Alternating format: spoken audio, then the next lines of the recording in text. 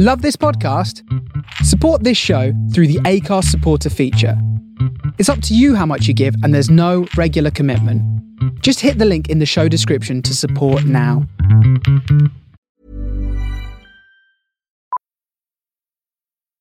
Millions of people have lost weight with personalized plans from Noom.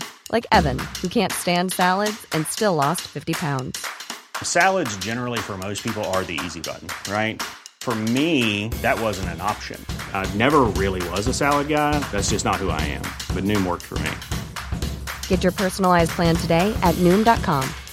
Real Noom user compensated to provide their story. In 4 weeks, the typical Noom user can expect to lose 1 to 2 pounds per week. Individual results may vary. Millions of people have lost weight with personalized plans from Noom. Like Evan, who can't stand salads and still lost 50 pounds. Salads generally for most people are the easy button, right? For me, that wasn't an option. I never really was a salad guy. That's just not who I am. But Noom worked for me. Get your personalized plan today at Noom.com. Real Noom user compensated to provide their story. In 4 weeks, the typical Noom user can expect to lose 1 to 2 pounds per week. Individual results may vary.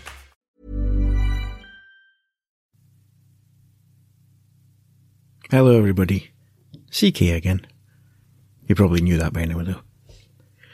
Today, I've got a wee story for you, called The Open Window, which is by Hector Hugh Munro, but who used the pen name Saki, S-A-K-I.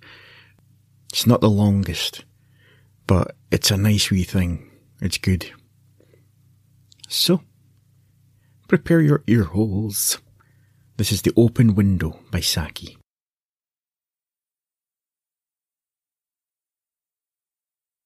My aunt will be down presently, Mr. Nuttall, said a very self-possessed young lady of 15. In the meantime, you must try and put up with me. Frampton Nuttall endeavoured to say the correct something which should duly flatter the niece of the moment without unduly discounting the aunt that was to come. Privately, he doubted more than ever whether these formal visits on a succession of total strangers would do much towards helping the nerve cure which he was supposed to be undergoing. I know how it will be, his sister had said when he was preparing to migrate to this rural retreat. You will bury yourself down there and not speak to a living soul, and your nerves will be worse than ever from moping. I shall just give you letters of introduction to all the people I know there. Some of them, as far as I can remember, were quite nice. Frampton wondered whether Mrs. Sappleton, the lady to whom he was presenting one of these letters of introduction, came into the nice division. Do you know many of the people round here? Asked the niece, when she judged that they had had sufficient silent communion. Hardly a soul, said Frampton. My sister was staying here, at the rectory, you know, some 4 years ago, and she gave me letters of introduction to some of the people here. He made the last statement in a tone of distinct regret. Then you know practically nothing about my aunt, pursued the self-possessed young lady. Only her name and address, admitted the caller. He was wondering whether Mrs. Sappleton was in the married or widowed state. An undefinable something about the room seemed to suggest masculine habitation. Her great tragedy happened just 3 years ago, said the child. That would be since your sister's time. Her tragedy? Asked Frampton. Somehow in this restful country spot tragedy seemed out of place. You may wonder why we keep that window wide open on an October afternoon, said the niece, indicating a large French window that opened onto a lawn. It is quite warm for the time of the year, said Frampton, but has that window got anything to do with the tragedy?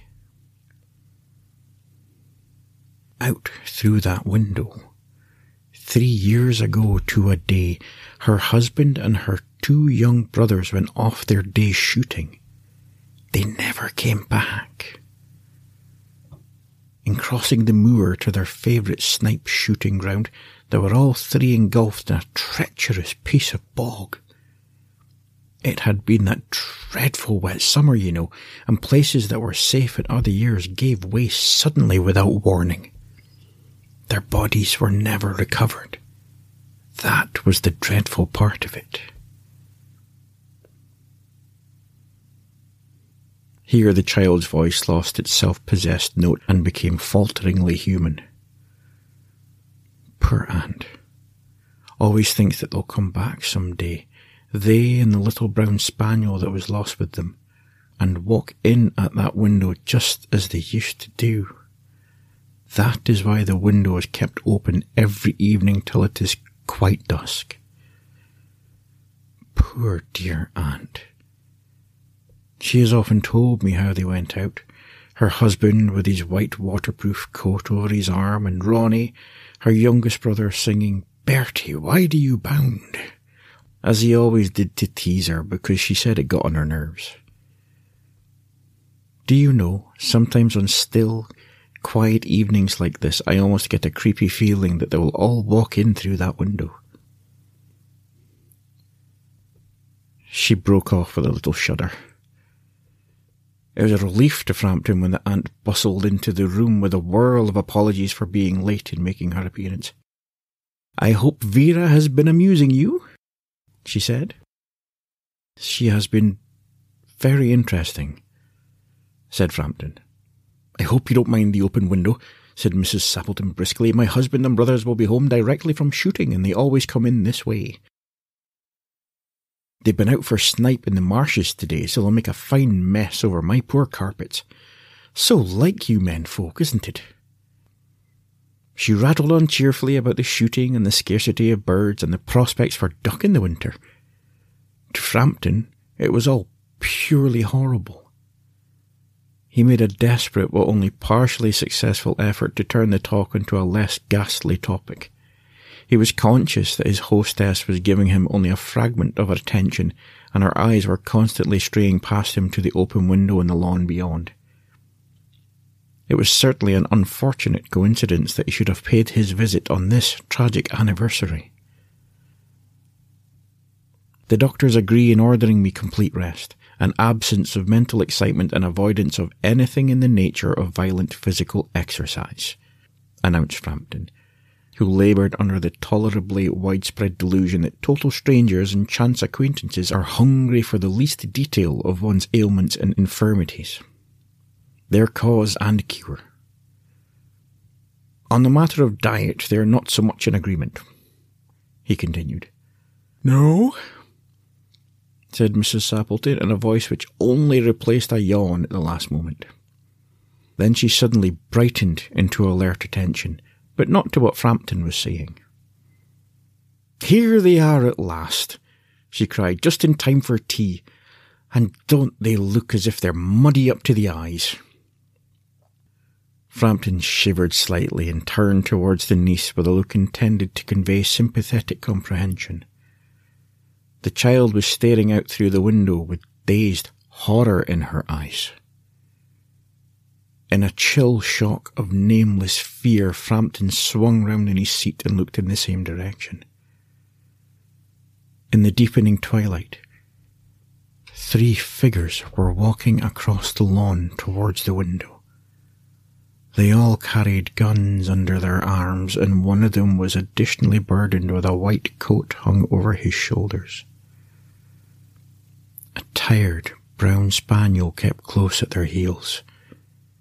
Noiselessly they neared the house, and then a hoarse young voice chanted out of the dusk, "I said, Bertie, why do you bound?"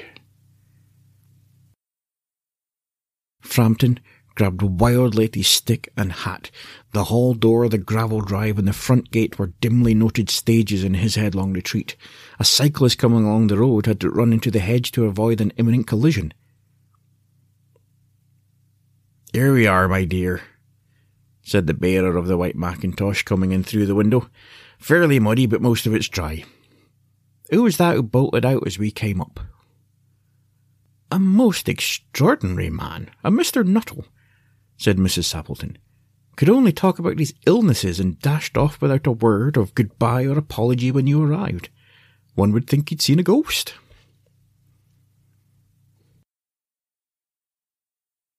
I expect it was the spaniel, said the niece calmly. He told me he had a horror of dogs. He was once hunted into a cemetery somewhere on the banks of the Ganges by a pack of pariah dogs, and had to spend the night on a newly dug grave with the creatures snarling and grinning and foaming just above him. Enough to make anyone lose their nerve. Romance at short notice was her speciality.